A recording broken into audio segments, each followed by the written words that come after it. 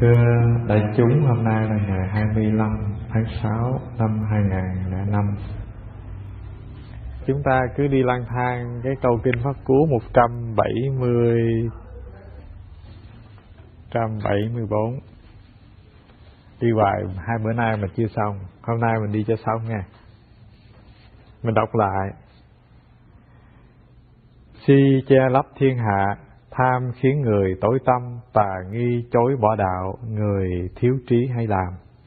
Các vị lưu ý là bữa đầu cái câu thứ tư đó là tà nghi chối bỏ đạo, điều kẻ ngu hay làm. Bữa nay mình sửa lại là si che lấp thiên hạ, tham khiến người tối tâm, tà nghi chối bỏ đạo, người thiếu trí hay làm. Cái bài đầu chúng ta học hôm trước thì cái câu này mình chép bản dịch của quý sư cô Viên Chiếu. Hôm nay mình sửa cái chữ này lại cho nó nhẹ một chút, tức là người thiếu trí. Điều kẻ ngu hay làm, có vẻ Đức Thế Tôn mắng chửi mình nặng lời quá, mình giảm bớt lại. Và chúng ta có một đại ý của 4 câu này, đó là 6 món căn bản phiền não là cái chiếc lưới nó bao trùm hết mọi con người, và chỉ có người có trí tuệ rất là lớn mới có khả năng vượt thoát được. Và đêm hôm thì mình đã chia sẻ với đại chúng là si là 1, tham là 2, tà là 3, nghi là 4. Còn 2 cái nữa là gì? Là sân và mạn. Tà có nghĩa là tà kiến, tham, sân, si, mạn, nghi là tà kiến. Đó là 6 món gọi là căn bản phiền não. Cái điều đầu tiên mình nhắc lại để cho các vị lưu ý là tự trong cái sâu thẳm của tâm thức chúng ta thì 6 cái anh chàng này nó luôn có mặt. Nó là cái gốc rễ, nó phát sinh ra rất là nhiều cái bất hạnh của cuộc sống mình, như tham, như giận, như đam mê, như nghi ngờ, như tà kiến, vân vân. Đó là gốc rễ rất là căn bản. Cái thứ hai mình lưu ý là có khi cái gốc rễ căn bản này càng lớn tuổi thì nó càng vững chắc, nó càng mạnh, và cái năng lực đánh phá của nó đối với chúng ta càng dữ dằn hơn. Có khi mình già nhưng mà cái giận nó không có chịu già theo tuổi tác của mình. Ví như cái giận mà nó theo với hình hài này thì tới lúc mình suy yếu á, thì cái giận nó yếu theo. Hay là cái nghi ngờ, cái kiêu mạn vân vân nó yếu theo, nó nhỏ theo sức khỏe của mình mòn mỏi. Nhưng mà các vị lưu ý là có những khi ta bệnh thì cứ bệnh, nhưng mà cái giận của ta thì có khi nó giận mạnh hơn cái lúc mà ta khỏe nữa. Đó là chuyện rất là ngược đời. Cho nên điều thứ hai mình lưu ý là những cái thằng này, những cái căn bản phiền não này, nó không vì lý do già yếu, sức khỏe suy kém mà nó bị giảm, nó còn có khả năng tăng.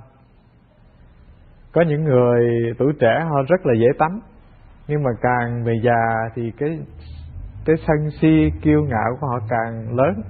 Đó là điều mà chúng ta phải nhớ, là nếu mình không khéo thì càng về già tánh tình càng khó chịu. Và nói như thế không có nghĩa là mọi người già đều khó chịu. Có những người già tánh tình họ dễ ra, nhưng mà có những người già tánh tình họ rất là cao có, khó khăn.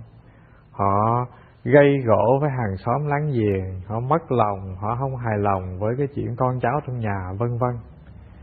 Và khi mà mình để cho những cái tâm hành phiền não này nó lớn mạnh trong tâm thức mình, tức là nó vung vãi cái nỗi bất hạnh cho người thân của mình, rất là tội nghiệp.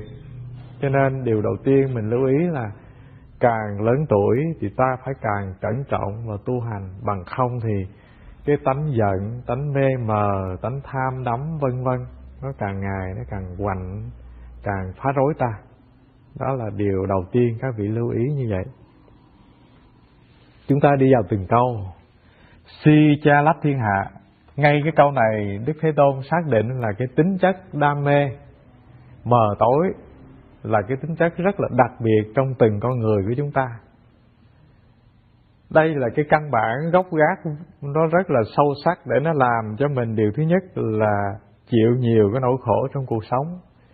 Điều thứ hai là cái tính chất si này nó dẫn dắt mình đi vào trong 3 cõi 6 đường. Thông thường mình trở về trong cái cõi luân hồi là do cái anh si này làm chủ. Đó là cái điều mà mình phải nhớ như vậy. Thưa cái si ở mặt cà, đó là thiếu cái năng lực trí tuệ quán chiếu. Cho nên mình khởi lòng tham, khởi cái giận, khởi cái buồn, khởi cái nghi ngờ. Và thông thường thì trong những cái tham lam, hờn giận, nghi ngờ, kiêu ngạo vân vân, thì cái nghi ngờ là cái điều nó gieo cái nỗi buồn phiền rất là lớn cho chúng ta. Tâm thức chúng ta có một thói quen là thấy cái sự việc gì mà không có rõ ràng đen trắng thì mình phát khởi cái tâm nghi ngờ trước mắt. Và khi các vị khởi một cái ý niệm nghi ngờ thì liền tức khắc là bao nhiêu cái tâm hành, bao nhiêu tiếng nói thì thầm trong tâm thức lập tức là nó hiện khởi lên. Và nó làm cho cái nỗi nghi ngờ của mình càng ngày càng lớn, nó choán hết cả một vùng tâm tư của mình. Người ta không có ăn trộm đồ của mình, đồ của mình bỏ quên trong túi, mình kiếm không ra, cái mình thấy người ta từ trong nhà đi ra, cái mình nói rồi nó lấy đồ của mình. Và khi mình khởi cái tâm nghi ngờ như thế thì mình thấy cái tướng đi của ảnh là cái tướng ăn trộm. Thấy anh ngồi cũng ăn trộm, mà thấy anh nhìn mình cũng có vẻ ăn trộm nữa. Nghĩa là khi khởi một cái ý niệm nghi ngờ thì tức khắc là ngàn vạn cái cơ hội nghĩ tốt và người kia nó biến mất, chỉ còn một niệm nghi ngờ thôi. Và nếu các vị nhớ lại cái câu chuyện thiếu phụ năm xưa á, thì quý vị nhớ điều này rất là rõ.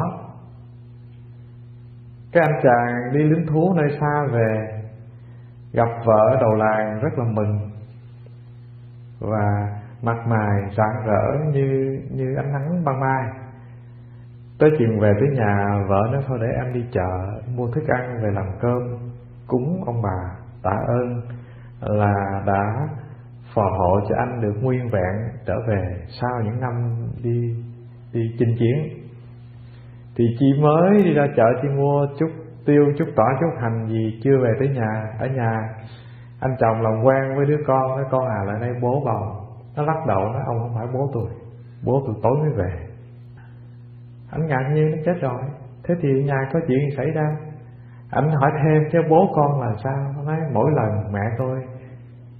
lần buổi tối mẹ đốt đèn lên là bố đi về, bố nói chuyện luôn tới lúc mẹ ngủ thôi. Mẹ đứng thì bố đứng theo, mẹ ngồi thì bố ngồi theo, mẹ nằm bố cũng nằm theo nữa. Ông tin quá chừng rồi. Rõ ràng là cái sự vụ nó thật như thế, chứ đâu thể có cái gì mà cãi chối được. Và tới chừng bà vợ đi về thì thấy cái mặt của ổng lạnh như nước đá.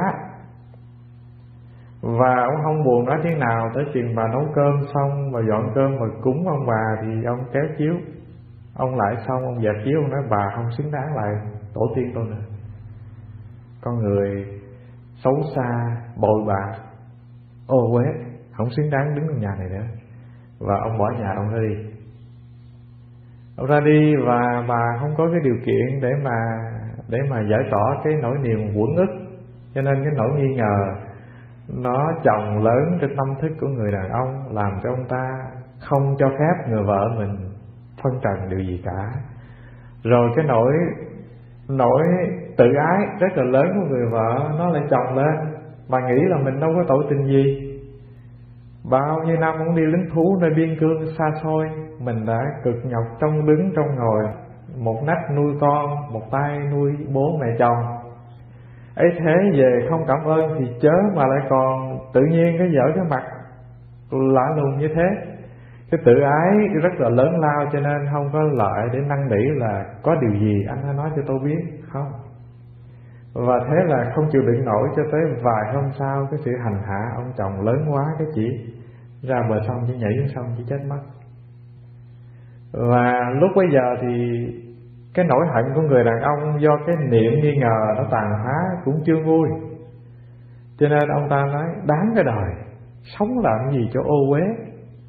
Rồi tới chừng tối về ôm con dỗ con, nó khóc hoài, nó đòi bố nó, không còn hận thêm nữa. Tới lúc đốt đèn lên cái vỗ tay nó cười ha ha, nó nói bố nó về kìa. Thì ảnh đứng thì thấy trong vách cái hình, cái bóng đứng, ảnh ngồi thì cái bóng nó ngồi. Ảnh mới phát hiện ra thì ra lâu nay mình đi vắng nhà, con nó khóc, người vợ không biết làm thế nào, chỉ cái bóng nó bố con nó con. Bây giờ thì chuyện nó muộn màng rồi. Đó là cái chuyện rất là thương tâm, cái bi kịch của cuộc đời. Thưa, nó có mặt từ ngàn xưa. Nó nói lên một điều là tâm thức nghi ngờ, nó tàn phá chính mình, nó tàn phá hạnh phúc của mình. Và thông thường ta cứ nghĩ cái chuyện đó là chuyện của thiếu phụ năm xưa ngày xưa, mà ta quên có khi mình cũng đi trong vòng lẫn quẩn thế. Những cái nghi ngờ nhỏ thì nó tàn phá thân tâm mình nhỏ, cái nghi ngờ lớn thì nó giết chết cuộc sống mình lớn. Đó là cái điều các vị nên lưu ý, là tất cả những cái như tham, sân, nghi, tà kiến vân vân là những cái thứ căn bản phiền não rất là tai họa, nó giết chết cuộc sống ta và khó vô cùng để vượt thoát. Người nào mà có cái năng lực tu tập thật giỏi, đủ bình tĩnh, nhìn ngắm và quán chiếu bằng cái tuệ giác mới có thể vượt thoát được nghi ngờ. Bằng không thì cái án mây nghi ngờ này nó trùm lên cuộc sống chúng ta rất là nặng nề. Có ngàn vạn cơ hội để nghi nhau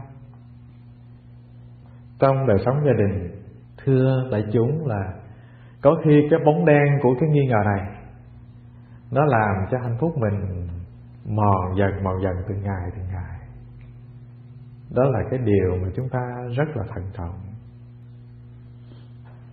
Mình chia sẻ cái điều cạn nhất là quý vị thấy là nếu không có trí tuệ thì đầu tiên là từ cái si mê này, cái mờ tối này, cái ý niệm của sự nghi ngờ nó chen vô thì nó gây đổ vỡ lớn lao, nó tàn phá cuộc sống mình trước, rồi nó tàn phá đời sống hạnh phúc của cái thiên đường bé nhỏ của mình sau, rất là dễ dàng. Đó là ta nói về cái si cạn, nó đủ để phá hoại cuộc sống mình rồi. Cái si mê sâu, thưa đại chúng, là cái si mê không nhận thức được lý tứ đế của đạo Phật. Tứ đế đạo Phật là sinh, lão, bệnh, tử. Đó là cái chân lý nghìn đời. Tại sao không nhận ra được lý tứ đế, gọi đó là người si mê sâu?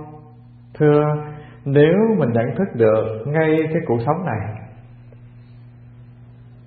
mọi sinh vật tồn tại đều phải chịu chung một cái quy luật của cái khổ cả.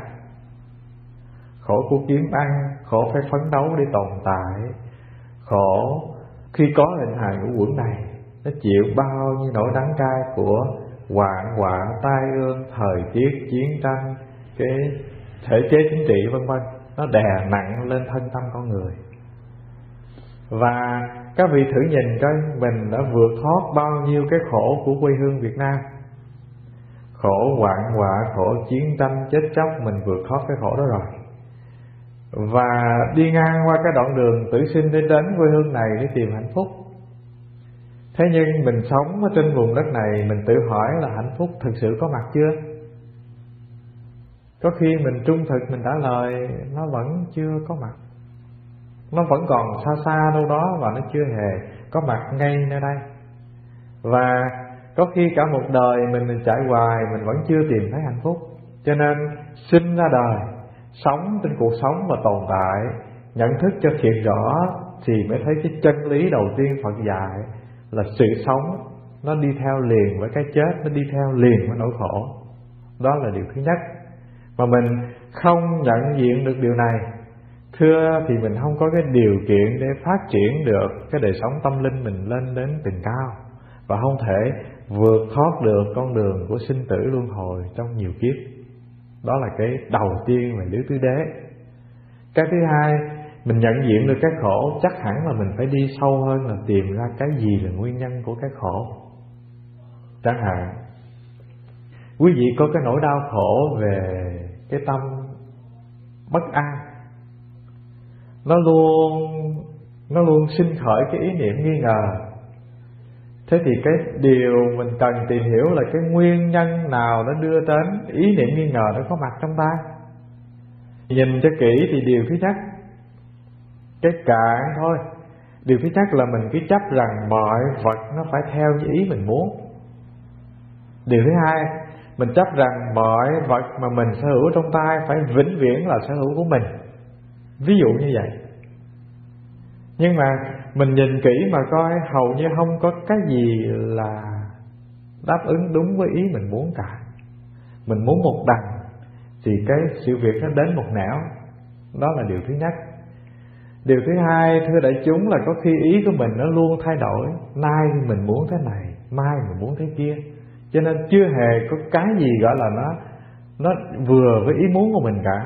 Đó là cái khổ thứ nhất, là không vừa ý với mọi vật có mặt chung quanh ta.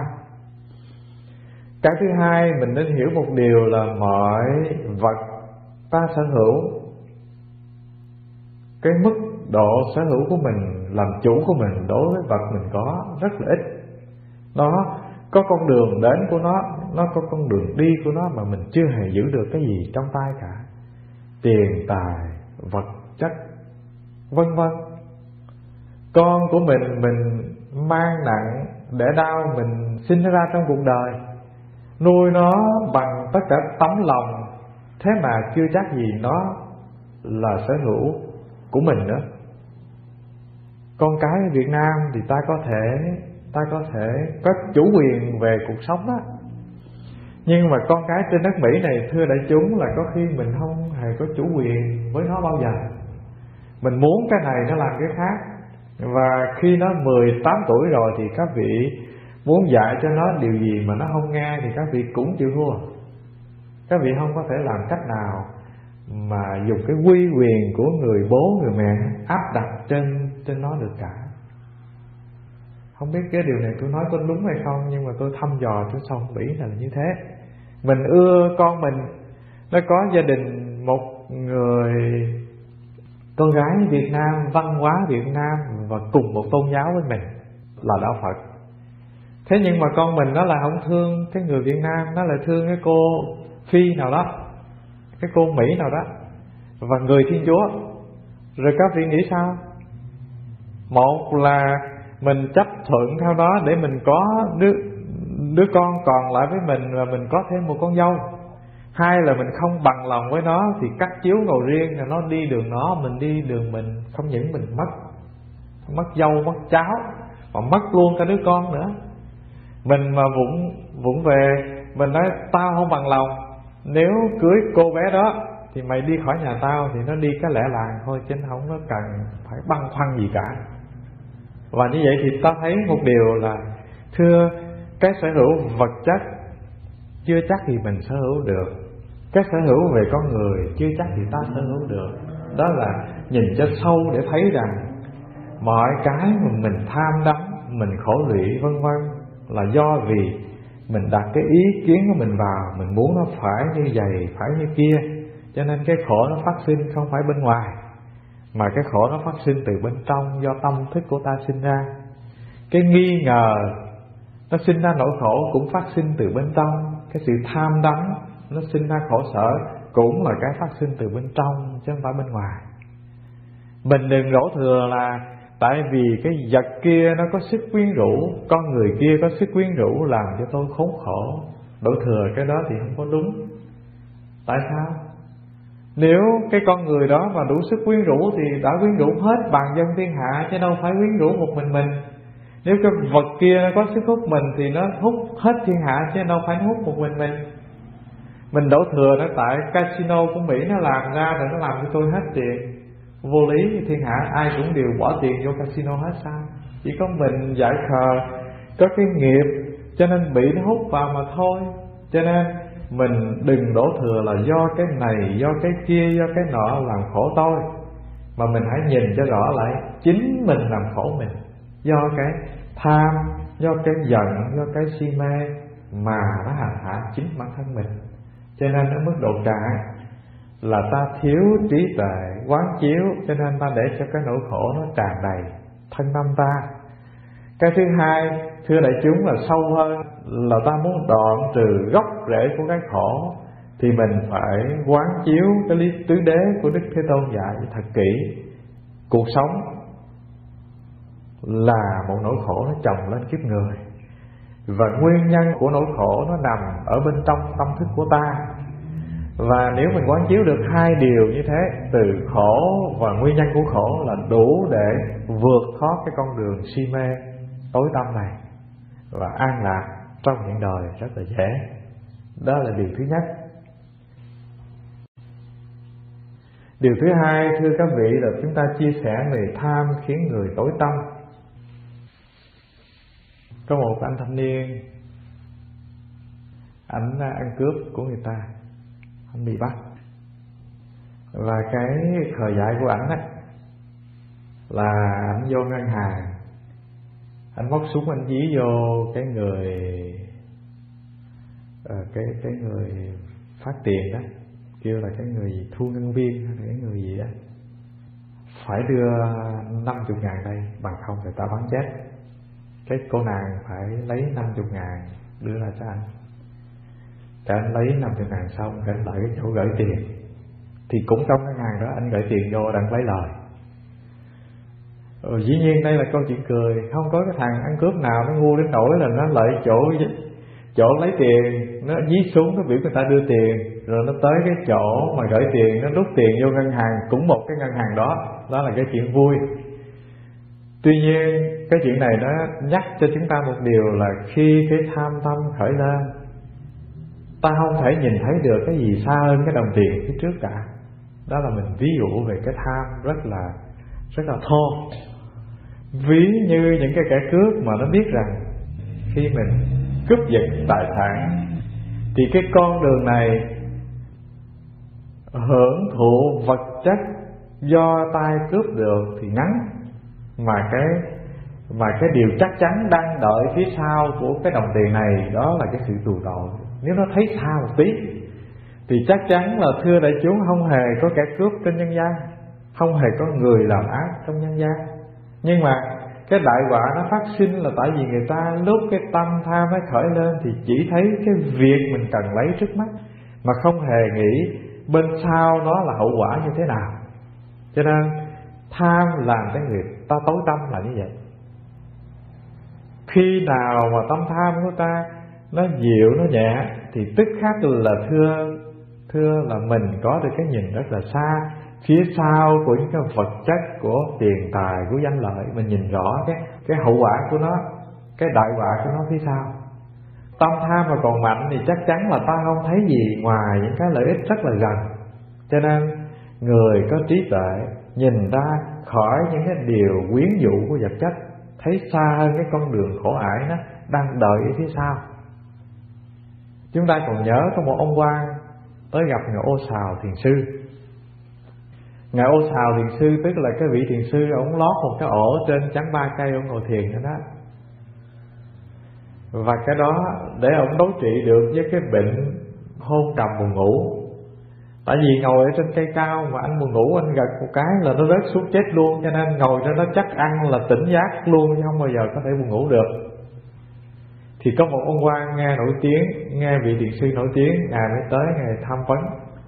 Ngài ngẩng đầu nó lên nói: "Dạ bạch thầy ngồi chi trên cái chỗ cao lắc lư nguy hiểm vậy?" Ông nói làm sao? Ông nói lại đây. Vị quan nói: "Thưa thầy, con nghĩ là thầy có thể ngồi thiền ở dưới này, nó an toàn hơn. Thầy ngồi lên chỗ đó lạng hoạng là té chết, cái chỗ rất là hiểm nguy." Ông nói thế không có đúng đâu. Ông không có hiểm nguy, tôi không có hiểm nguy đâu ạ. Quan nói: "Tại sao tôi đang đứng dưới đất mà hiểm nguy?" Ông nên biết rằng ông thì đứng dưới ông vua, mà ở trên ngàn vạn con dân, ở trên đầu của các quan. Và cái địa vị của ông đó thì ai cũng thèm muốn cả. Làm việc mà không xong thì vua chém đầu, mà lạng hoạn một chút thì các quan họ cũng lôi cổ ông xuống. Cho nên cái chỗ đứng của nhà quan mới là chỗ hiểm nguy. Còn cái chỗ ngồi của ta tuy thấy thế mà vẫn không hiểm nguy. Ông ngồi giữa cái đống lửa hồng của quan quyền chức tước, nơi mà thiên hạ đều tham đắm, nơi tranh giành của bao thứ, thế mà không hiểm nguy, còn nói ta hiểm nguy, đâu hợp lý. Và từ cái điều này thưa đại chúng ta thấy một điều là thưa, tài sản vật chất của tiền trong cuộc đời là cái miếng mồi ngon nó dụ khỉ bao người, là cái nơi tranh chấp của bao nhiêu người. Và thông thường ta không có đủ tuệ giác để mà nhìn, thì ta lao vào trong những cái nơi chốn đó để tranh đoạt. Và nơi này nơi hiểm nguy vô cùng. Và nếu cái tâm tham của mình ít thì mình cũng đang trên con đường đi vào cái chỗ vật chất và lợi danh, nhưng mà có trí tuệ sáng, mình đủ nhận diện được cái gì là hiểm quả phía sau. Cho nên thứ nhất là mình có thể tránh được. Thứ hai là mình loại trừ bớt những cái bất hạnh nó xảy đến cho mình. Cho nên ở mức độ cạn, thưa các vị, tham là cái điều cho phép chúng ta. Tại sao? Vì nếu anh không có một cái sự đam mê về bất cứ lĩnh vực gì thì chắc chắn là anh không thể thành công được. Không đam mê học, anh không thể thành công trong chuyện học. Không ao ước có một đời sống khá giả hơn thì anh không thể vươn lên được một đời sống nó bình ổn và khá giả trong cuộc đời. Cho nên ở mức độ cạn, ta cho phép có một cái niềm đam mê đốt cháy trong tâm thức mình, nhưng mà kèm đến đó ta phải có một cái năng lực của trí tuệ quán chiếu nhìn cho xa, để có thể nhận diện được cái gì là hiểm họa đang đợi chờ ở phía xa. Đó là cái điều đầu tiên mà các vị nên lưu ý trong cuộc sống đời thường. Thứ hai, thưa đại chúng, là nếu mình đang trên con đường thực tập, mình loại trừ được cái lòng tham nó có mặt trong tâm thức mình, thế thì con đường mình đi hay là cái đời sống của mình nó thênh thang và hạnh phúc rất là lớn. Ngày xưa thiền sư tên là Ngài Nhất Hưu, có một ông thống tướng đệ tử của Ngài. Ông đó ông có cái bệnh là ông rất là ham đồ cổ. Ông tập trung một cái kho tàng đồ cổ rất là nhiều thứ quý giá. Ông mời sư phụ tới ngắm nghía đồ cổ của ông. Ngài Nhất Hưu Ngài tới, Ngài ngắm một vòng. Ông quan lớn ông hỏi: chứ thưa thầy, thì thấy đồ của con làm sao? Ngài Nhất Hưu nói: xứng đáng. Rất tiếc là nếu có thêm vài món đồ cổ của ta nữa thì nó sáng giá thêm cho cái bảo tàng đồ cổ của ông nữa. Ngài Túc Lợi Ngài hỏi: chứ thưa thầy, thầy có cái món đồ cổ gì? Ông nói: ồ, ta có một viên đá từ bàn cổ sơ khai còn lưu lại, cực quý. Cái thứ hai là ta có một cái chén ăn cơm của một vị trung thần 7 đời. Cái thứ ba là ta có một cây gậy vạn năm của một cao tăng đắc đạo. Cổ vật này nếu đem để trong cái kho tàng của ông thì nó làm cái kho tàng sáng rực lên. Và nói: thế thì con làm sao có thể tập trung những món đồ đó về đây được? Nói: ồ, có gì đâu, ngươi cứ cho người tới lấy. Thì Quang mừng quá, nói: giờ con xin cảm ơn thầy. Nó khỏi, thầy trò mình tiền trao cháu múc, khỏi có chuyện cảm ơn. Ông bỏ ra mỗi cái 1.000 lượng bạc cho ta. Quang hơi đau ruột, nhưng mà nghĩ cái viên đá từ bàn cổ sơ khai tới bây giờ thì cực quý. Cái chén của tôi trung 7 đời ăn tao phải dễ kiếm. Rồi cái gậy 1000 năm của một vị cao tăng đắc đạo, ồ cực quý. Thôi được, bỏ 3.000 lượng bạc ra. Sai ông lính đi theo thiền sư về để lấy 3 món đồ cổ. Ngài về tới cửa chùa, Ngài gõ cửa cùm cùm, Ngài nói: nè đệ tử à, con vô con lấy giùm cái viên đá cạnh cửa cho ta, lấy giùm cái chén cho chó ăn cho ta, lấy cái gậy ta mới mua hôm qua 10 đồng đem ra đây. Đang đưa cho cái tên tôi tới kia đem về cho ông Quang. Tên như về thưa y sự vụ lại với ông Quang. Ông Quang ông lộn ruột lên đầu, tức quá. Cái ông thầy mình ông làm ăn một vố rất là đau. Cho nên Quang vội vàng dẫn quần thần binh lính tới. Nói: thầy, tôi với thầy là chỗ thầy trò thăm giao từ lâu. Thầy cũng biết rõ ràng là cái niềm kính trọng của tôi đối với thầy rất lớn. Thế mà thầy nỡ lòng nào thầy hạ tôi một vố như vậy? Ông nói: ồ tướng quân à, ngài đâu có biết là cả một thôn trang đang trong cái tình trạng đói kém, không có lương thực, mà ngài tập trung những món đồ cổ như thế thì rõ ràng là ngài rất là thiếu lòng nhân.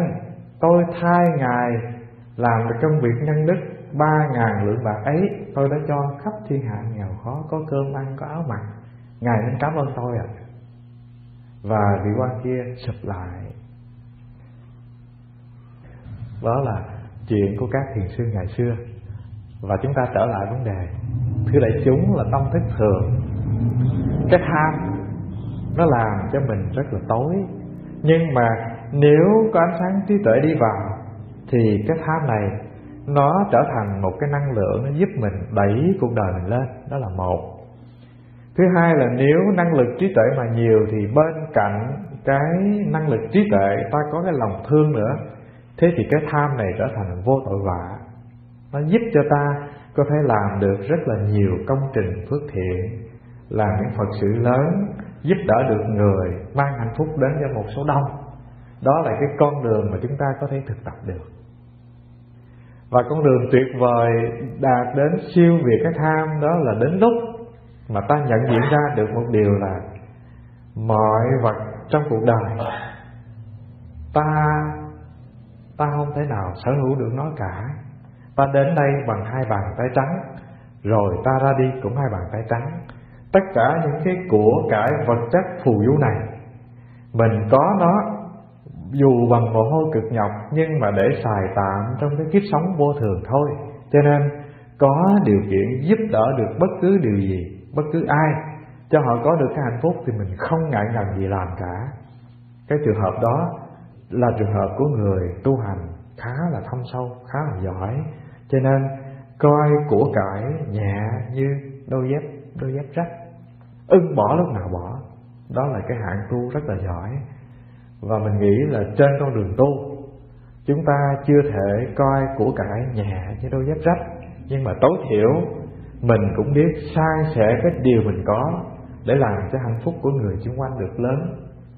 Không thể cứu được cái nghèo, nhưng mà có thể giúp được cái khó của người khác, thì cái điều đó những người Phật tử chúng ta có thể làm được. Và nên nhớ, mình loại trừ được cái sự tâm tối si mê ra bên ngoài thì cái tham này nó không phải là cái tội, nó là cái, có khi nó là cái niềm đam mê, nó gắn với cái cuộc sống tu tập của chúng ta, nó làm cho cuộc đời chúng ta lên cao. Cái điều thứ ba chúng ta đi vào đó là tà nghi chối bỏ đạo, tức là tà kiến và nghi ngờ. Nó có những cái tà kiến của cá nhân và nó có những cái tà kiến của tập thể. Tà kiến của cá nhân là thế này. Ví dụ như mình lớn trong một cái môi trường văn hóa của Việt Nam, cái nơi mình sinh ra nó không có ánh sáng của Phật Pháp, nó chỉ toàn có ông đồng bà cốt thôi. Và cái niềm tin của mình gắn chặt vào cái chuyện lên đồng xuống bóng. Và mỗi một năm vào cái kỳ vía bà, vào cái kỳ lễ hội là mình phải lên Châu Đốc, mình vay tiền về để làm ăn. Và cái niềm tin đó nó ăn sâu vào tâm thức mình, cho nên qua đến đất nước này, dù rằng trên cái nền văn minh khác, nhưng mà nghe nói bất cứ một nơi nào có ai mà ở ngáp ngáp ông lên và xuống, xin xăm bói quẻ, thư bùa yểm chú gì đó là mình chạy tới. Ta gọi đó là cái tà kiến của cá nhân. Mình có thể gột rửa được, dĩ nhiên là nó nhẹ hơn cái tà kiến tập thể. Tà kiến tập thể là tà kiến của một cái nền văn hóa, của một cái tôn giáo, nó áp đặt lên cả một vùng đất rất là rộng lớn. Ví dụ như mà mình sinh vào cái quốc gia Pakistan, thưa đại chúng, là cái quy luật của Hồi giáo nó rất là khắt khe đối với người phụ nữ. Các bà ra đường trùm mặt, đó là điều thứ nhất.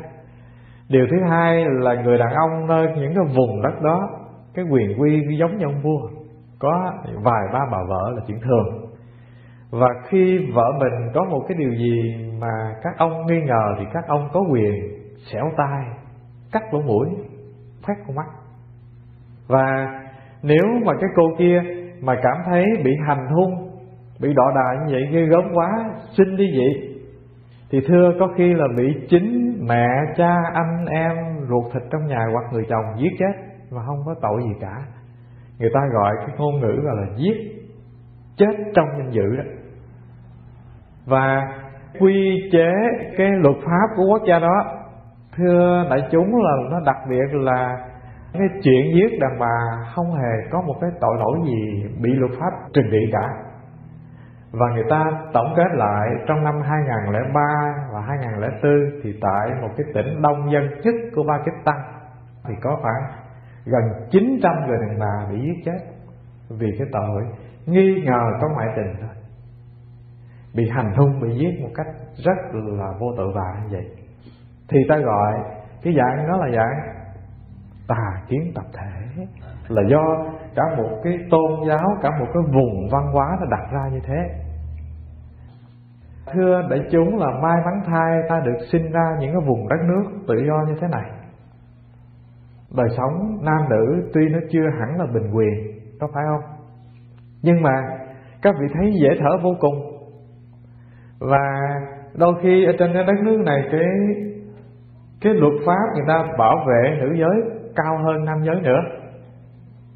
Trong khi đó thì những cái vùng quốc gia, có khi mình đi lạc lõng vào vùng đó, các ông mà lạng quạng đứng nói chuyện với những bà mà không có ông chồng bên cạnh thì coi chừng các ông cũng bị người ta treo cổ. Nó rất là kỳ lạ là như vậy. Cho nên ta gọi những cái tà kiến cạn là tà kiến từ trong tâm thức mình, nó tàn phá chính mình. Cái tà kiến mà lớn, nó ảnh hưởng cả một vùng, thưa nó đè rất là nặng trong tâm thức của một cư dân của một vùng, khó vùng vẫy vô cùng, khó thoát vô cùng. Và đó là những cái tà kiến chúng ta tạm nêu ra vài nét để cho các vị thấy. Ngoài ra còn rất nhiều cái tà kiến khác mà do văn hóa, do tôn giáo áp đặt vào tâm thức của chúng ta. Và khi nó đã đi vào tâm thức mình, nó đã ăn sâu gốc rễ trong tâm thức mình, thưa không phải một sớm một chiều mà chúng ta có thể loại trừ được. Chẳng hạn như mình có một cái niềm tin về bùa chú, thưa các vị, là mình khó có gột được cái tâm thức tin vào bùa chú lắm. Và các vị thử nhớ lại những năm ở Việt Nam vào cái thuở 70 và dường như bây giờ vẫn còn.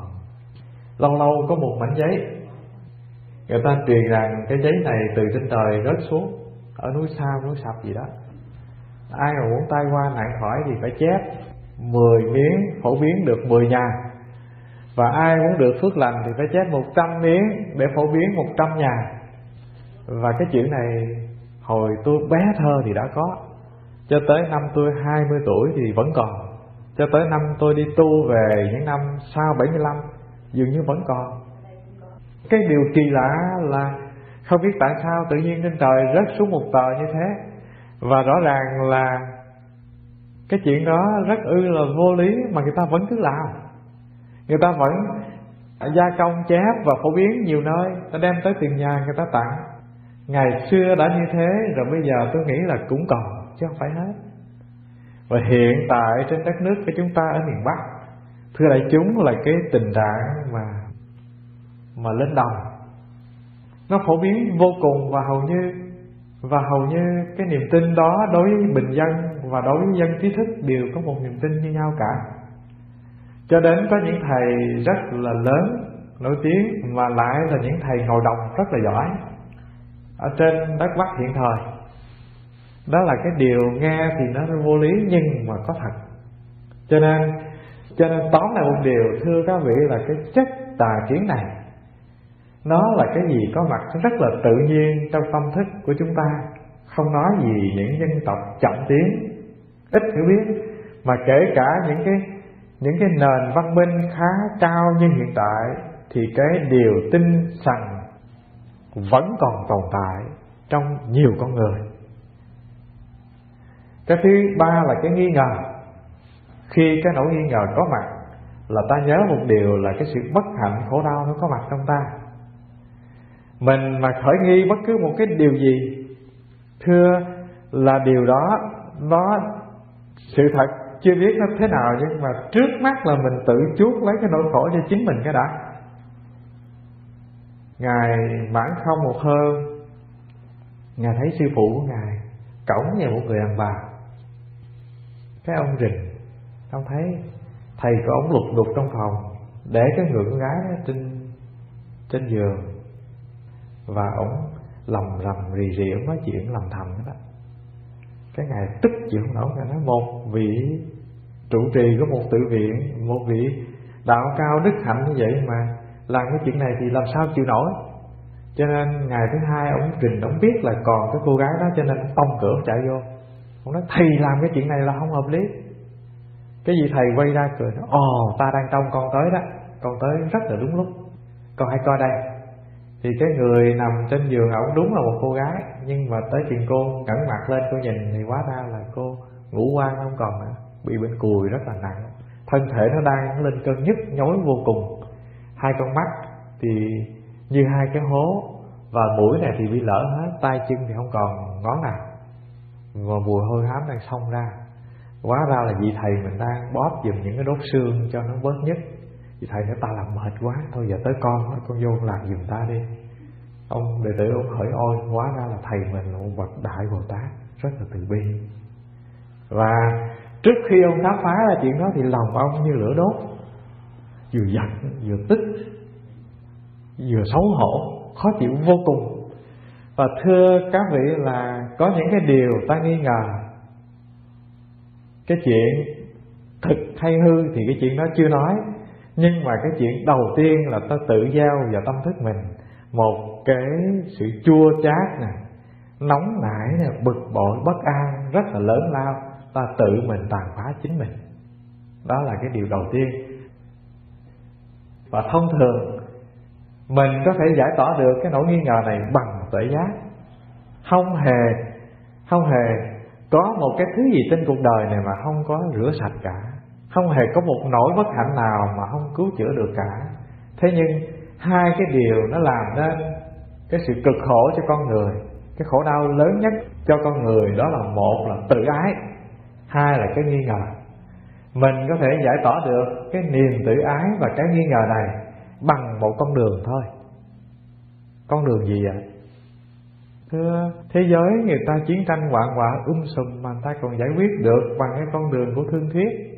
Mình tại sao mình không có khả năng giải bài lòng mình không có khả năng dùng những lời ái ngữ chia sẻ những cái nỗi nghi ngờ, những cái nỗi buồn phiền giận tức để mang lại cái hòa bình, cái hạnh phúc cho gia đình mình?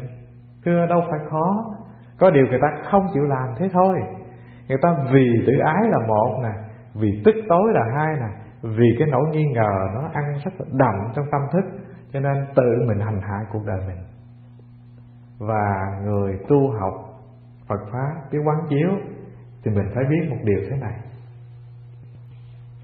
Điều thứ nhất đó là khi có cái nỗi buồn, nỗi tức, nỗi giận, nỗi nghi ngờ hay là cái gì nó có mặt trong tâm thức ta thì tự mình làm khổ mình trước. Cho nên mình giải tỏa được tất cả những cái tâm hành của mình, đó là mình cứu mình trước chứ không phải cứu người kia. Mình đừng tưởng là mình hành hạ người kia khổ thì mình an lạc, thưa không? Sống trong một gia đình thế này, chúng ta đều chịu trách nhiệm liên đới lẫn nhau cả. Người kia khổ cũng chính là mình khổ. Con mình nó bất an thì mình cũng bất an. Người thương mình mà đau đớn thì mình cũng đau đớn. Cho nên bằng cái phương pháp của Đạo Phật dạy là hãy mang hạnh phúc đến cho người, lấy hết những cái khổ đau ra khỏi tâm thức của người. Không phải mình tặng cái niềm vui cho người không, mà là mình tặng cái hạnh phúc cho mình trước nhất. Đó là cái điều mà chúng ta có thể thực tập được. Thưa, tà nghi chối bỏ đạo. Đạo, mình đừng tưởng là chỉ có cái đạo Phật. Mình nên hiểu một điều thế này. Đạo là cái khả năng chân thiện mỹ của đời sống. Cái tôn giáo nào mà tồn tại được, thách thức được với thời gian, với sự phát triển xã hội, thì bên trong tự thân của cái tôn giáo đó nó phải có cái chất chân thật, tốt lành và đẹp đẽ. Ba yếu tố này nó có mặt trong tôn giáo đó thì tôn giáo đó sẽ tồn tại được, vượt qua thời gian, vượt qua không gian. Và cái xu hướng của chúng ta tìm đến với đạo là tìm đến cái chỗ này, chỗ chân thiện mỹ này. Dĩ nhiên là có những tôn giáo có cái chất thiện nó nhiều, nhưng mà cái chất chân thật nó ít, và cái nét đẹp tôn giáo nó không có. Nhưng mà nói chung là trên hành tinh này thì tất cả những cái trường phái tâm linh, tất cả những cái tôn giáo có mặt đều có ba yếu tố này bên trong cả. Cho nên tìm đến với đạo có nghĩa là tìm đến cái con đường chân thật, con đường tốt lành và con đường đẹp đẽ cho cuộc sống của chính mình. Ta gọi đó là tìm đến với đạo. Khi có một cái ý niệm nghi ngờ của tâm thức khởi lên, thưa đại chúng, là ta thường quay lưng chối bỏ với cái con đường đẹp đẽ này, con đường mang đến hạnh phúc cho chính ta. Mình chưa nói đến chuyện đến với đạo Phật thực tập những cái điều Phật dạy, hãy nói đến cái chuyện sống cái đời sống đẹp đẽ, tốt lành, chân thật của thế gian thôi.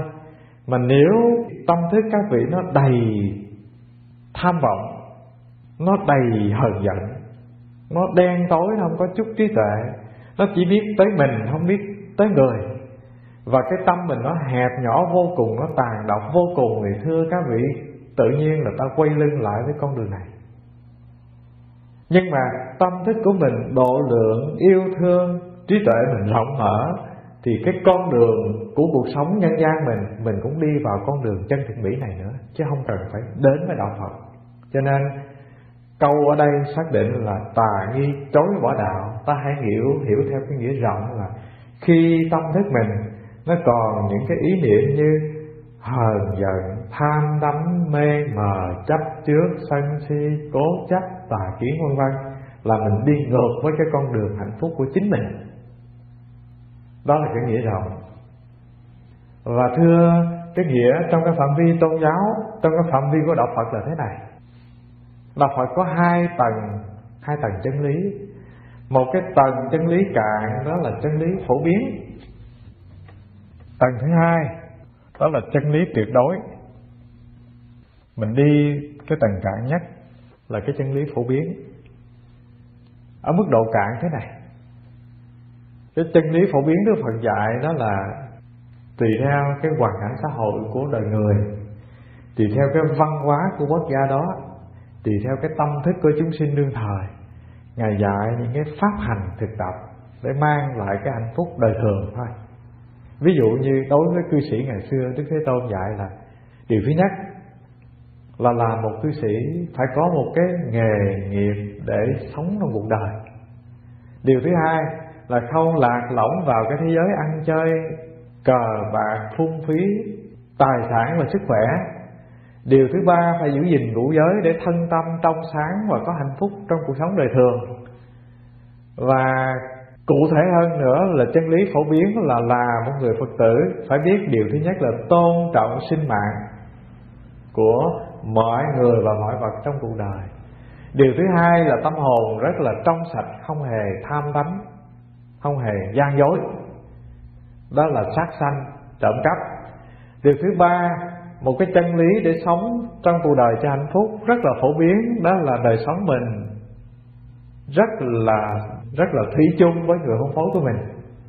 Điều thứ tư là mình luôn luôn nói những lời rất là chân thật.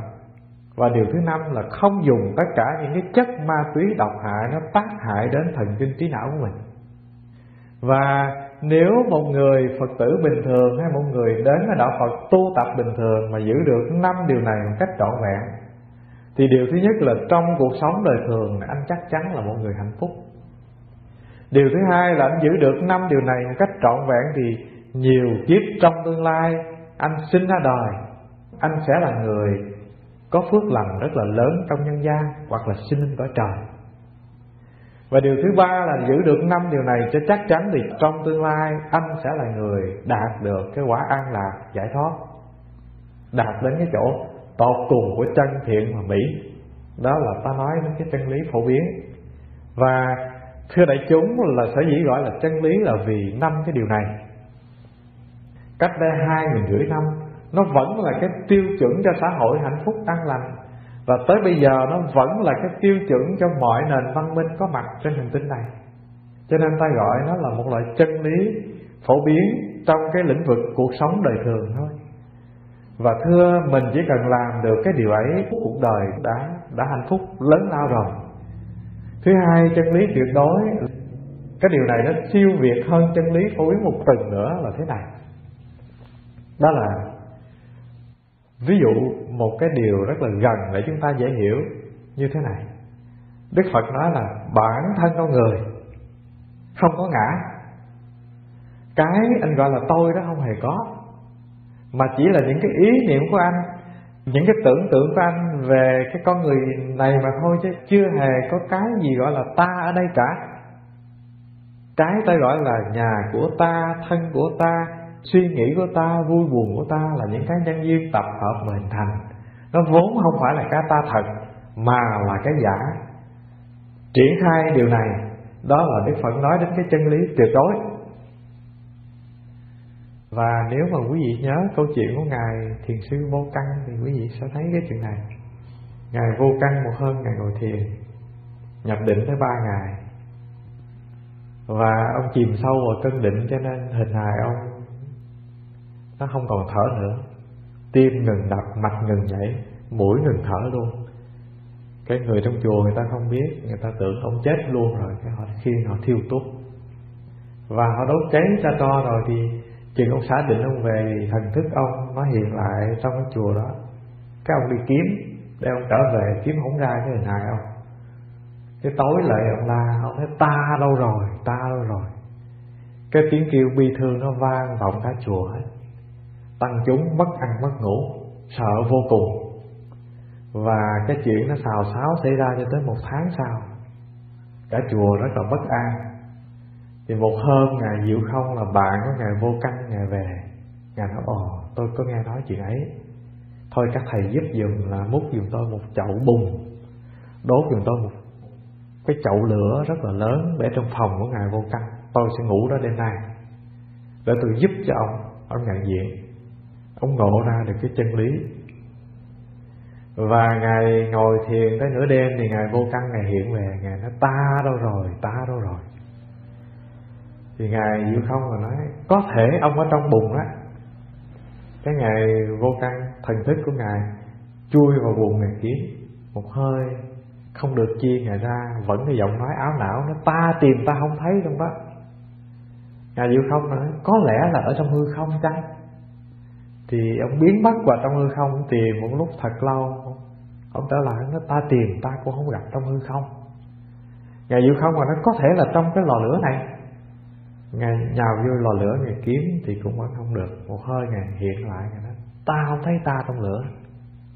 Ngài Diệu Không mà Ngài mới khai thị cho Ngài nói trong đất không có ông, trong hư không không có ông, trong lửa không có ông, trong nước không có ông. Rõ ràng là ông là cái năng lực tuyệt vời, linh thông, có thể đi vào nước, đi vào lửa, đi vào bùn, đi vào không gian, không bị cái gì ngăn trở cả. Và biết gọi tìm ta đâu rồi, ta ở đâu. Trong khi đó thì cái hình hài bằng đất nước lửa gió này nó vốn bị căn ngại. Ông mà đi vào cái hình hài này thì ông đi qua tường không được, đi vào lửa không được, chui vào nước không được, vào không gian không được. Tại sao không bỏ nó? Tại sao không nhận ra được cái mình đang tìm ta, cái đó là ta, chứ tìm làm gì cái hình hài hôi hám trước kia. Thì nghe cái câu nói ấy, Ngài Vô Căn Ngài chợt ngộ. Và như vậy thì thưa các vị là ta trở lại cái chân lý tuyệt đối là Đức Phật chỉ cho chúng ta biết một điều là ta không phải là hình hài này, ta không phải là những cái vui buồn này, ta không phải là những cái suy nghĩ lăng xăng này. Hình hài này nó có thể trả về cho đất đen, nhưng mà cái cạn là thần thức vẫn còn, nghiệp lực vẫn còn, cho nên còn lang thang trong 3 cõi 6 đường.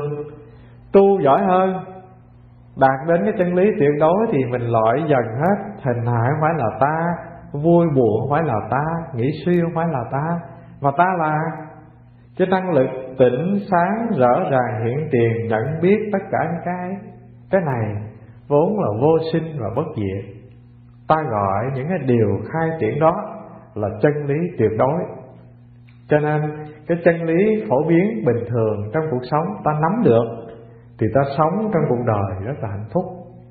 Hạnh phúc với đời sống của người ở trong nhân gian, làm việc thiện, tu tập bản thân, tạo phước lành cho chính mình, phước lành cho nhiều thế hệ con cháu mình, và tạo phước lành cho nhiều kiếp sống trong tương lai. Đó là ta tuân theo cái chân lý phổ biến. Và nếu ta đạt đến cái chiều thâm sâu, đi vào cái chân lý tuyệt đối này, thì cắt đứt được cái dòng chảy của sinh tử luân hồi. Và hai cái chân lý này ta đến được nó bằng cái tâm thức của trí tuệ là một, loại trừ được những cái niềm nghi ngờ, phía sau nữa là hai, mới có thể đi vào được. Đó là điều tôi giải thích tà nghi chối bỏ đạo. Thứ tư, người thiếu trí hay làm. Thưa các vị là chỉ có người có cái năng lực trí tuệ rất là tốt mới có thể đi vào cái con đường đạo mà tu tập được. Bằng không thì có vạn điều cản trở cho chúng ta. Các vị nhớ trong truyện Kiều có câu ma đưa lối quỷ dẫn đường, lại tìm những chỗ đoạn trường mà đi. Tại sao con đường thanh thang không chịu đi mà lựa chi cái con đường đoạn trường để đi? Có khi mình đọc truyện Kiều mình thấy rất là giận cái hoàn cảnh. Tự nhiên đâu sinh ra cái thằng bán tơ nó vu khống để cho gia đình của nàng Kiều lâm vào cái cảnh hoạn họa. Tự nhiên sinh ra cái anh chàng mãi dám sinh đâu tới mua nàng Kiều về để đầy đọa cuộc đời nàng Kiều tới 15 năm trong chốn Thanh Lâu. Nhưng mà thưa đại chúng, nếu mà ta nhìn sâu hơn thì thế này: từ trong tâm thức của nàng Kiều nó có một cái hạt giống trung chiên ngay từ bé.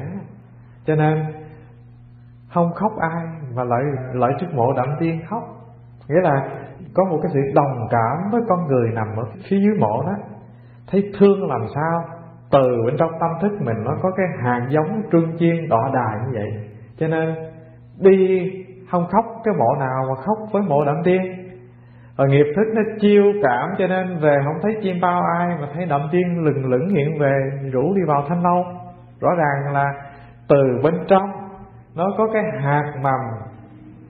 hạt mầm đầy đọa khổ sở như vậy, cho nên khiến cho lòng mình nó có một cái khuynh hướng nghĩ về điều ấy, nhớ về điều ấy và đồng cảm xót thương về cái điều ấy.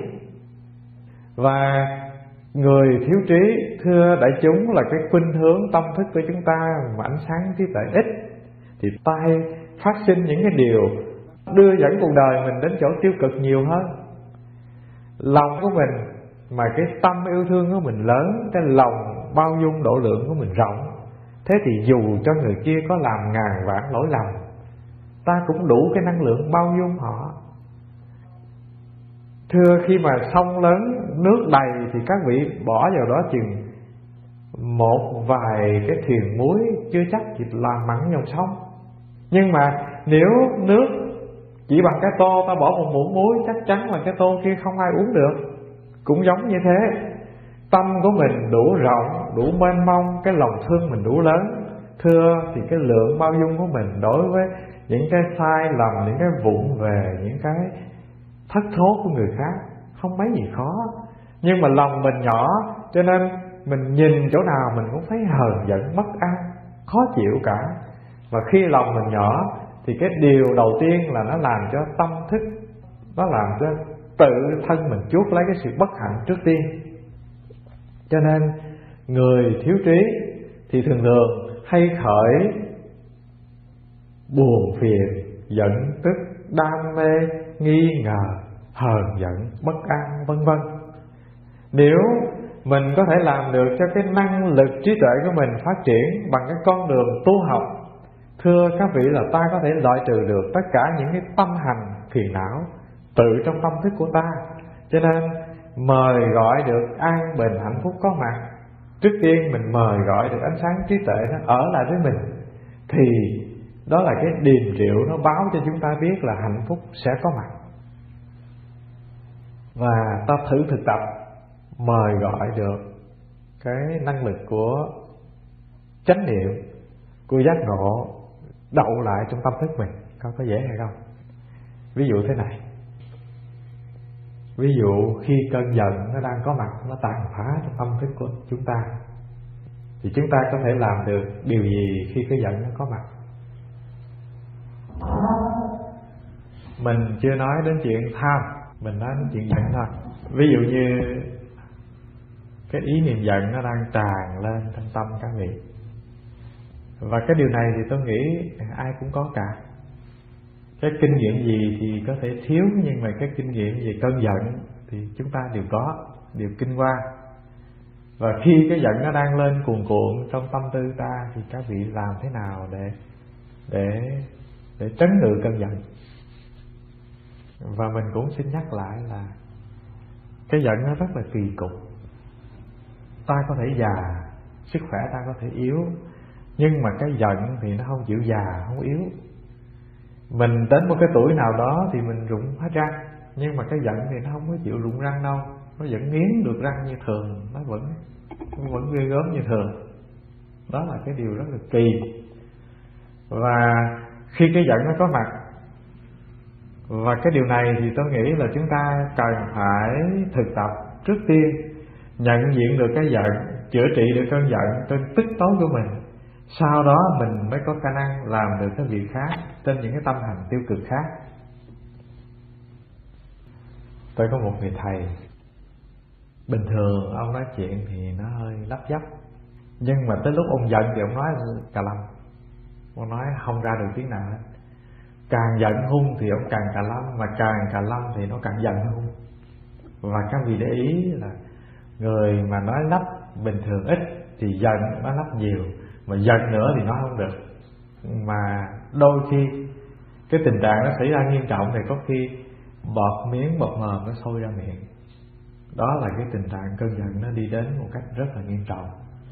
Và từ cái điều này mình suy diễn thêm, có hai cách để đối trị cơn giận. Cái cách thứ nhất Mỹ họ hay làm, đó là khi anh giận ai, cái cơn giận đang bùng cháy, thì nếu không có phát tiết được cái giận của mình, cái tức của mình vào người kia, thì mình phải kiếm một cái đối tượng nào đó bằng hình nộm, bằng cái bao cát hay bằng cái gì đó để mình đánh vào, mình chửi mắng vào, trút cái cơn giận ra trên cái đối tượng mà mình cứ tưởng tượng là cái đối tượng đó là cái người mình đang thù hận, thì cái cơn giận tức của mình nó có thể dịu đi. Đó là cái phương pháp chữa trị của những nhà tâm lý trên nước Mỹ này. Không biết các vị có nghe chuyện đó chưa hay? Và cái phương pháp này thưa các vị là nó rất là tiêu cực. Nó tiêu cực là thế nào? Nó tiêu cực là khi mình phát tiết cái giận ra, đành rằng cái đối tượng đó là mình tưởng tượng là kẻ thù của mình, cái kẻ mình đáng giận, nhưng mà cái cơn giận nó vẫn chưa phải được trút ra một cách nhẹ nhàng, trút sạch được, và cái niềm ẩn ức nó vẫn còn bên trong. Đó là cái tác hại thứ nhất. Cái thứ hai là cái gì từ trong tâm thức mình nó khởi ra ngoài thì nó sẽ có điều kiện nó rơi trở lại. Cái ký ức mình nó vẫn lưu lại, và khi nó rơi trở lại thì cái giận nó sẽ có cơ hội nó cất chứa, và cái cơ hội bùng cháy nó sẽ là mạnh hơn, chứ nó không bao giờ dừng lại được. Đó là hai cái điều nó tác hại khi mình trút cái cơn giận ra ngoài. Đó là con đường thứ nhất. Ta không thể giải quyết nó, và bằng cái nhìn, cái quán chiếu của đạo Phật thì mình phải làm được một điều thế này. Khi cái giận có mặt, mình thử thực tập là mình hãy thay vì đặt cái tâm thức mình vào cái cơn giận, cái cảm giác giận, cái trạng thái giận, thì bây giờ mình hãy đặt tâm mình vào hơi thở. Mình hít vào, mình nói tôi đang hít vào, tôi biết rằng cơn giận đang có mặt. Tôi thở ra, tôi biết rằng cơn giận đang có mặt trong tôi. Và khi mình đặt tâm mình vào hơi thở thì ta gọi là đang quán chiếu về hơi thở. Nếu cái giận nó đang khởi lên mà mình đặt tâm mình vào cái giận, thì cái giận nó có cơ hội nó bừng cháy, nó mãnh liệt, nó đốt cháy mình. Nhưng mà mình đem cái năng lượng của ý thức mình đặt vào một chỗ khác, đặt vào hơi thở, tức khắc là cái giận nó trở thành một cái đối tượng bị bỏ quên. Cho nên tự nhiên là cái năng lượng của cái giận đó hạ xuống từ từ và dịu dần. Cái phương pháp đặt tâm dừng lại trong hơi thở là cái phương pháp tuyệt vời để chữa trị được cái cơn giận ngay trong gốc gác. Và cái giận nó không còn có cái điều kiện nó làm thành hạt giống rơi trở lại trong tâm thức của ta nữa. Cái gì khi đã trở thành hạt giống rơi vào tâm thức thì nó hứa hẹn một sớm một chiều nó sẽ sinh khởi trở lại bằng nhiều cây hơn, phát triển mạnh hơn. Mà nếu mình hóa giải bằng cái phương pháp đặt ý thức của mình vào hơi thở, tôi thở vào, tôi biết là cảm giác giận đang có đó. Tôi thở ra, tôi biết rằng cảm giác giận tôi đang lắng dịu. Mình chỉ làm như thế chừng 5-3 hơi thở thì các vị sẽ cảm thấy là cơn giận của mình nó dịu dần lại.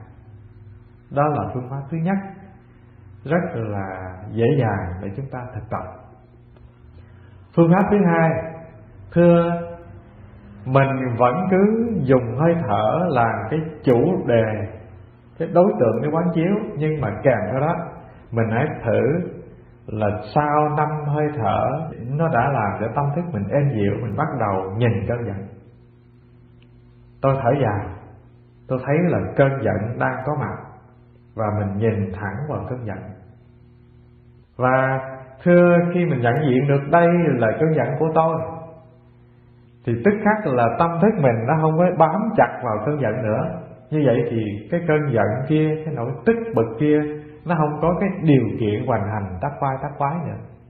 Khi các vị đặt cái ý thức của các vị chú ý vào cái sự nhận biết cơn giận mà không phải các vị là cơn giận, thì tức khắc là cơn giận nó dịu bớt cái sức tàn phá và năng lượng của mình không có đổ vào cơn giận nó tác hại mình. Thưa, cái điều này tôi nói hơi khó hiểu, tôi dùng cái ví dụ này thì dễ hiểu hơn. Ví dụ, một là mình nhìn ra thấy bông hoa, mắt mình đã dính với những cái bông hoa trên tường kia. Cái sự chú ý của mình đặt vào những đối tượng mình thấy, đó là cách thứ nhất. Ta gọi cách thứ nhất này là cái cách khi cơn giận có mặt thì mình quá thân vào cơn giận. Cách thứ hai, mình nhìn thấy bông hoa nhưng mà mình đặt cái ý thức mình ngay trong tầm con mắt.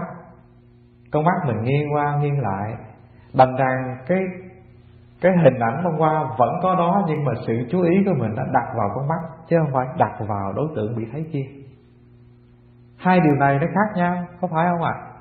Một là anh đặt cái sự chú ý vào đối tượng anh thấy bên ngoài, hai là anh đặt cái sự chú ý vào cái bản thân của cái thấy là con mắt này. Cũng như vậy, khi cái giận có mặt mà mình đặt cái sự chú ý vào cái giận, có nghĩa là mình làm cho cái giận kia, cái năng lượng nó càng ngày càng lớn mạnh và đốt cháy mình. Thứ hai, khi cái giận có mặt, mình đặt cái sự chú ý mình vào cái sự nhận biết cơn giận, chứ mình không phải là cơn giận. Thế thì liền tức khắc mình tạo được cái khoảng cách giữa mình và cơn giận liền. Mình cắt đứt được cái dòng chảy năng lượng nó đổ vào cơn giận. Tự nhiên cái giận nó trở thành cái đối tượng quán chiếu, và lúc bấy giờ thì cái giận nó không còn có cơ hội tàn phá mình nữa. Nó dừng lại ngang đó và nó từ từ nó lắng xuống mà thôi. Đó là cách thứ hai ta có thể thực tập được với cái cơn giận của mình. Và thưa đại chúng là 6 thứ tâm hành như tham, đắm, hờn giận, si mê, kiêu ngạo, tà kiến, vân vân. Ta có thể dùng cái cách này để trị liệu tất cả những tâm hành phiền não gốc gác có mặt trong tâm thức ta. Và mình thực tập được điều này là mình mời gọi được hạnh phúc có mặt trong thân tâm này một cách rất là dễ dàng. Và điều này ai cũng có thể làm được cả. Có điều mình có niềm tin với cái việc thực tập này hay không, và mình có chịu làm hay không mà thôi. Và thông thường thì chúng ta có thể cố gắng làm được cái điều gì nó khó khăn, nó vất vả, nhưng mà những cái việc nó nhẹ nhàng như chuyển hóa tâm thức mình thì chúng ta lại không có cái kiên nhẫn để làm. Ta nghĩ rằng những cái việc này nó thường quá, Và tu là một việc khó là như thế. Điều thứ nhất là bản thân của việc tu nó không đem đến cho mình một cái lợi ích thiết thực để cho mình thấy rõ. Cái điều thứ hai, bản thân của việc tu, thưa đại chúng, là nó đòi hỏi cái sự bền bỉ rất là trường kỳ của chúng ta. Mình muốn trở thành một ông nhà giàu, mình phải tích góp từng đồng nhỏ tới đồng lớn mới có thể trở thành người nhà giàu. Cũng như vậy, mình muốn trở thành một người làm chủ chính bản thân mình, làm cho đời sống mình hạnh phúc, chắc chắn là cái con đường thực tập mình phải đòi hỏi rất là nhiều kiên nhẫn và bền bỉ vô cùng mới có thể đeo đuổi cái con đường tu được như vậy. Đó là điều mình chia sẻ để đại chúng lưu ý. Và thưa các vị là chúng ta là vị hoàng đế của chính mình có thể tạo hạnh phúc cho chính mình, và mình có thể làm cho cuộc đời mình bất hạnh trong bàn tay của mình cả. Nếu mình khéo và thương thân mình thực tập thì trong một đời này hạnh phúc nó có mặt trong đời sống của chính mình, và nó lây lan đến người xung quanh, và nhiều kiếp trong tương lai mình hưởng được cái hoa trái của hạnh phúc. Nếu mình vụng về thì mình tàn phá cuộc sống của chính mình, rồi làm vung vãi cái nỗi khổ cho người xung quanh, và mình phá luôn cả nhiều kiếp sống trong tương lai. Đó là những điều mình chia sẻ hôm nay. Và thưa đại chúng, là mình dừng ở đây. Các vị có cái gì thắc mắc?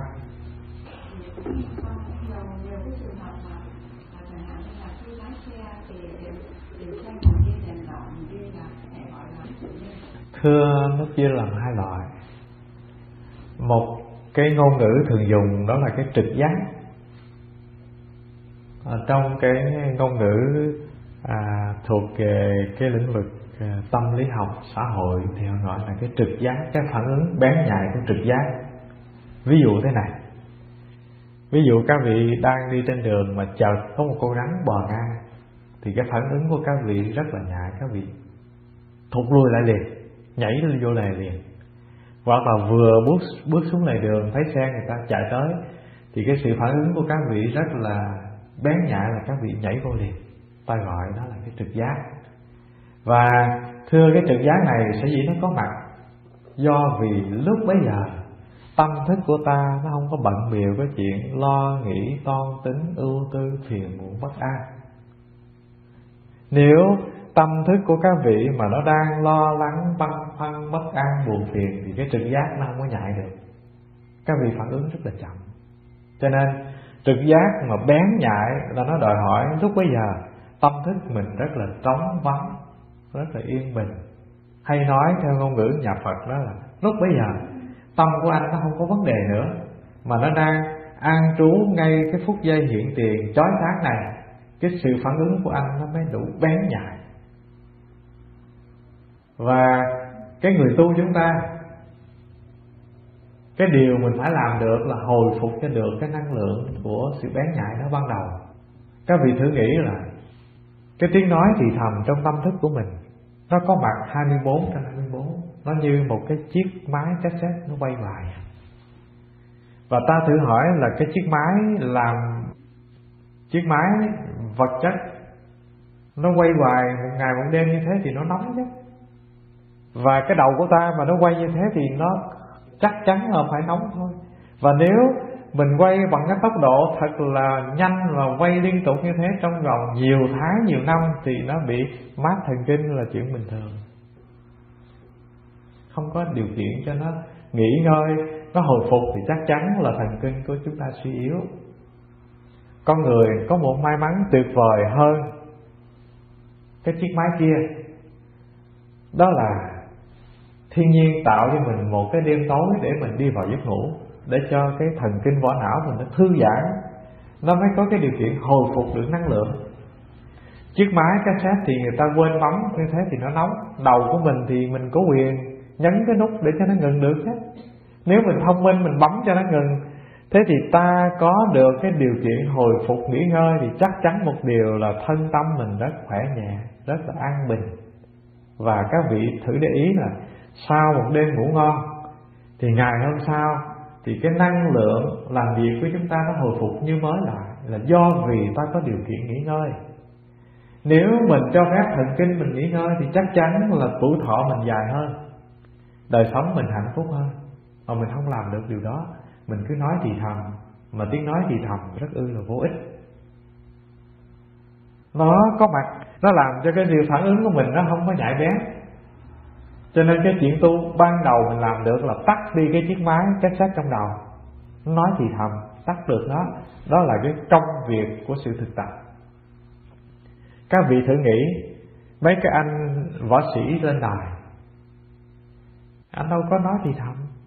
Kẻ địch nó giọm tay là anh biết nó sẽ đánh chỗ nào, và cái phản ứng nó rất là bén nhạy, nó trực tiếp, chứ nó không hề nói. Nó sẽ đánh cái đầu mình sẽ đỡ rồi chết. Nói xong tiếng nói đó mới bắt đầu làm việc thì mình bị nó đánh bầm mặt rồi. Nghĩa là lúc bấy giờ thì cái năng lực phản chiếu nó rất là sáng, nó rất là bén nhạy, trực tiếp. Nó không cần tiếng nói thì thầm. Và tiếng nói thì thầm, điều thứ nhất là nó làm cho thần kinh mình rất là nặng, rất là căng, nó rất là vô ích. Cái thứ hai là nó làm hao tổn năng lượng rất là nhiều, nó làm tiêu phí tuổi thọ mình rất là nhiều. Cho nên cái phương pháp đạo Phật thực tập đó là anh làm thế nào anh hồi phục được cái năng lượng thần kinh của anh. Và điều này mà mình thực tập được là mình an lạc rất là lớn trong cuộc sống rồi. Có những lúc ta cho phép mình nói thì thầm để toan tính, nhưng mà có những lúc mình cần phải cho nó nghỉ ngơi chứ. Cái vụng về của mình là mình cứ toan tính luôn trong một ngày những việc vô công vô ích, không đáng gì cả, mà mình cứ cho cái máy mình nó chạy quay vòng như thế, rất là nóng, rất là tội nghiệp cho chính mình. Mình làm thế nào mình bấm được cái nút giống như mình bấm được cái nút của máy cassette bên ngoài cho nó dừng lại. Đó là cái phương pháp thực tập của chúng ta. Các vị có thể làm được điều này, có thể bấm được cái nút để cho thần kinh của mình nó nghỉ ngơi. Thì làm được điều này thì chúng ta biết thương chính mình. Còn không thì chúng ta tàn phá mình một cách không thương tiếc. Mời quý vị hồi hướng. Nguyện đeo công đức này hướng về tất cả đệ tử và chúng sanh, đều trở thành Phật